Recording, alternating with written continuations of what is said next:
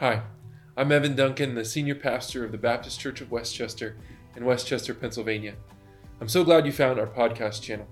On it, we'll share weekly messages as well as other resources we hope helps you as you seek to grow and know Jesus. If you want to learn more about our church or see how you can connect with us, visit bcwc.org.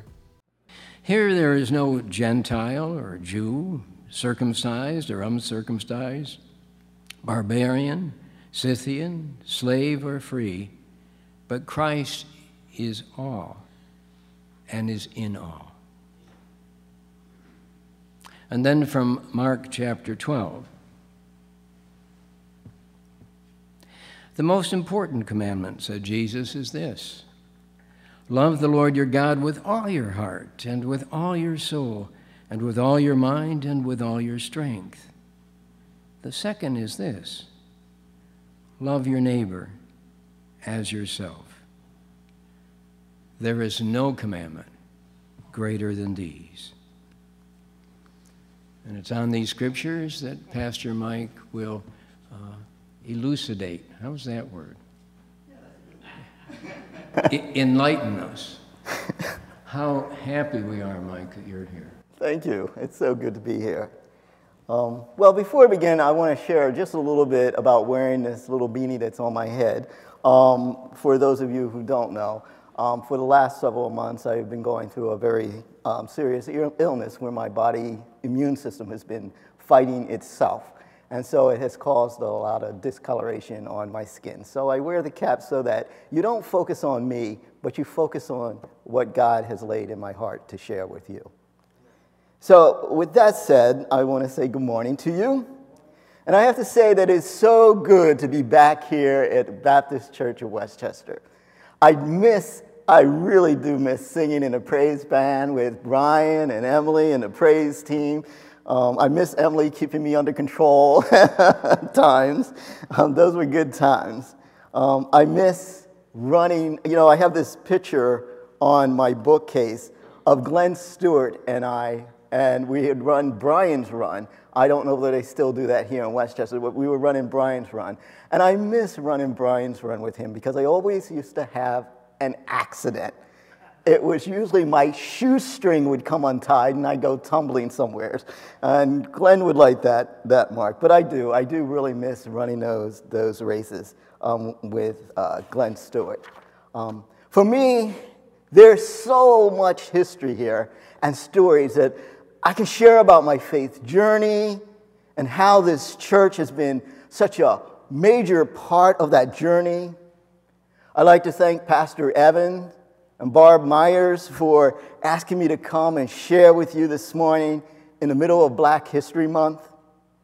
For me, it is an honor to be standing here at this pulpit where so many of my favorite pastors have spoken from, especially the Reverend Dr. James Olson, who taught me so much about walking the faith. There are so many stories from this place that I've shared with my congregation and friends while living in the small village of Cooperstown, New York. They include talking about the good works we have done here in this place together, and also talking about your faith and the challenges you have are meeting now. So many of you know or remember Cindy Falk, who is also a former member of the BCW, and her family. They live in Cooperstown, New York as well. And they used to invite me to visit them and at their home up there for vacation. But I have to be honest, they really didn't invite me. I kind of invited myself. It was kind of great to just kind of go up there and pop up and say, hi, I'm here. But anyway, when I completed my seminary studies, I didn't realize that their church and a couple other churches were watching me when I would go up and fill in. But their church asked me to be their part-time pastor. And so beginning this year, Cindy and I started a discussion session on race, equity, and justice. Those times have been held at what we call the Cooperstown Village Hall, which is over top of the library. The idea of these sessions came as a result of meeting with many of the young people from Cooperstown High School after the tragic Uvalde shooting. These young folks expressed wanting to learn more about race, more about black history. They wanted to learn about the things that were happening in our world. So Cindy and I kept pushing to find funding for the project. And to our blessing, it came from the American Baptist Home Mission Society, and we are thankful for that.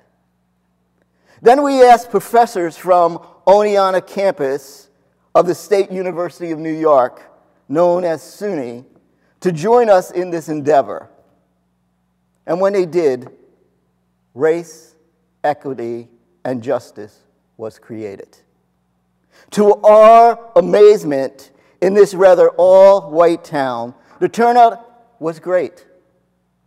Now, there's one thing that you do need to know.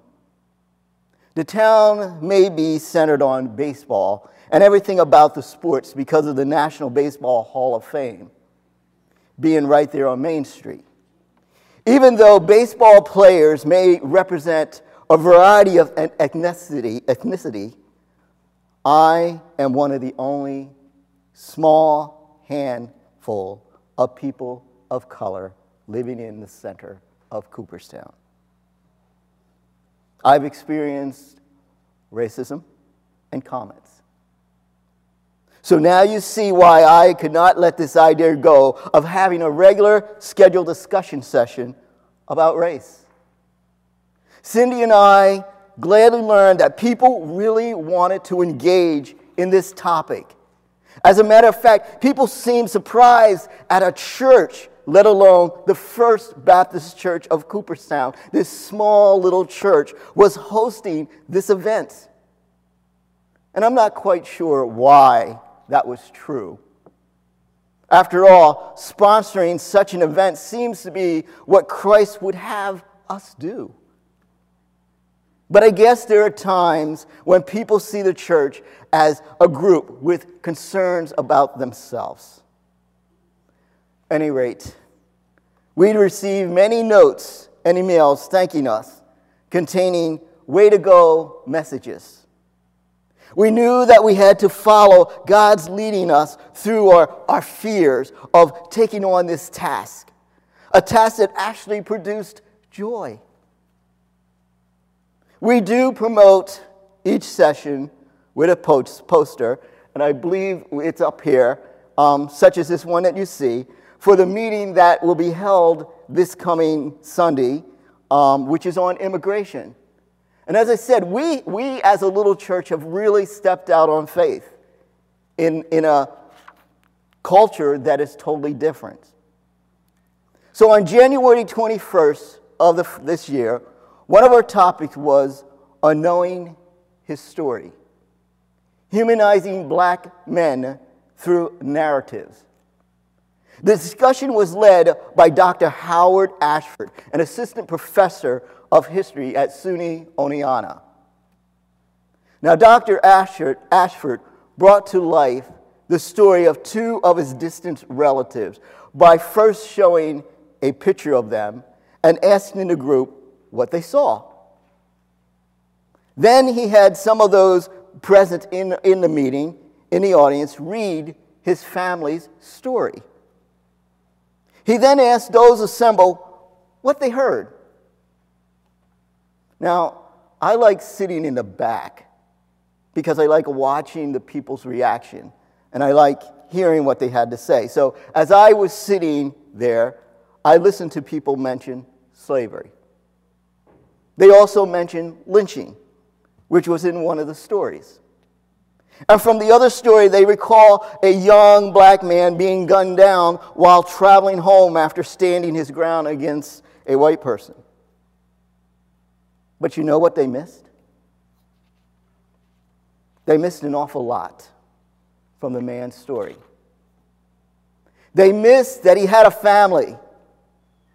They missed about the hard times of making ends meet. They missed how he saved money to finally own a small piece of property for a house. They missed how one of them became a business owner. They only heard the negative. I assume that is what our ears and brains have been taught to remember over the years. But they missed the person. A person who lived and breathed. A person who had faith in God. A person who had hope for a better future. A person who had a wife, kids, and a family. In short, they missed the man's story, a narrative. For them, black history was just about being a slave. But there's more to it. There's a real person, a life experience. See, black history tells a complete story, a complex story. It tells the story of many African Americans' lives and their struggles, their triumphs and their setbacks. It tells a narrative of their families, and most importantly, it tells a story of people who had faith for a better life against all odds. Black history is not only telling the story of slavery, it tells a story of a normal, everyday people with all the many challenges and dimensions of living and what it was like for them back then. And you know what? Even now. And I have to be honest with you. I do not believe that black history should be just an emphasis for a month and then we go about our normal business. It should be taught along with every other part of United States history. In that way, it would intertwine with everything that has happened. And see, you may ask me why I believe this. Because black history is a part of this country's heritage. It is an important part of the story of this country. The stories or narratives of those past and present voices should be heard. And again, you ask me why. Because they lived it. It is their story. It gives truth to what has happened. See, history gives us this ability to stop and remember significant past events that have happened and shaped the world in which we presently live. There have been times, including recently, when some people have attempted to rewrite history by omitting some harsh realities, like the effect of slavery in our country. For instance, in the first half of 2022 through 2023 school year, 30% of the title of banned books were about race, racism, or featured characters of color, according to PEN America. Such action does not help us understand one another so that we can move forward and do better than we did in the past. History is to be shared so that the next generation can strive to be better. We must not hide the voices of history from the next generation. We must share them so that the next generation can learn and strive to maintain and build on the strides in racial reconciliation that has already been made. History is to be remembered so it can inspire hope. And most importantly, if we remove the voices of a person's story of success and failure, of a family and faith, then we only have half a story. History is important, and we must remember the voices of many people in the past, both black and white, whose humanitarian efforts on race had led to some progress. I believe that we churches everywhere, especially if we want to be a multi-ethnic congregation, need to recognize Black history. And I am pleased that the Baptist Church of Westchester has been doing that. But of course, this must not be done out of obligation, but out of sincere love for humanity. And that love flows from the love we receive from God in Christ. And I don't care if you're black or white. I believe that through Christ, we are interconnected. And that interconnection includes people of every nation and tribe and culture. Those who have fought for freedom and justice. It's just as we teach our children, red, brown, yellow, black, white, they are precious in God's sight. So February is designated as a time to focus our attention on African American history. And in this way, it may help us become better people as we are sensitized to the true history of our nation. We can be more thoughtful, take time to reflect, and be critical thinkers about the many contributions African American people have made both to our country and to the world. Getting to know the contributions of others, hearing the voices of all people can help us appreciate each other, appreciate our diversity, and to work together for equality and be inclusive of all. See, we are all God's creation, and we are all important to God. As Colossians chapter 3, verse 11 said that Jim read, "Here there is no Gentile or Jew, circumcised or uncircumcised, barbarian or Scythian, slave or free, but Christ is in all and is in all." See, Christ is in you, and Christ is in me. This means there is a meaningful connection. You know, many of you know my story of being here, a poor little African-American boy who walked through those doors. You embraced the color of my skin, and many of you became mother and father figures to me. Many of you became brothers and sisters to me. You followed Christ's command to love me as your brother, to encourage me to go further than I ever thought possible. You heard my story and you saw the person in the story. You didn't ask me to hide my blackness, but instead embrace it. And now look, because of you and your love, and seeing the person in the story, I am presently a preacher at a church in New York State, working with my good friend, sister, Cindy Falk, who is taking courses now to be a lay minister. But I am a preacher of an all-white church that has now started to have African Americans come through the door.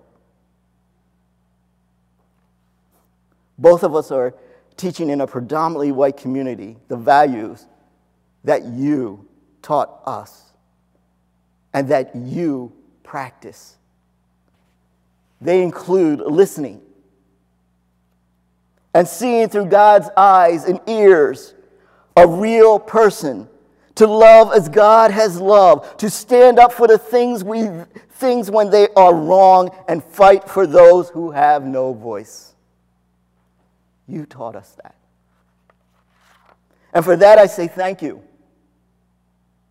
And I say keep doing what you are doing You have a good pastor. Listen to each person's story. See the person as they come through those doors as God's gift and love them.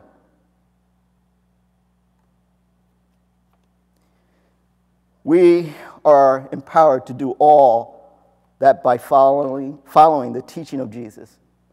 And like the one from Mark 12:29 through 31, which says, the most important commandment is this, and I truly believe this. Love the Lord your God with all your heart and with all your soul and with all your mind and with all your strength. But the second one is just important. Love your neighbor as yourself. There's no greater commandment than these. No greater commandment.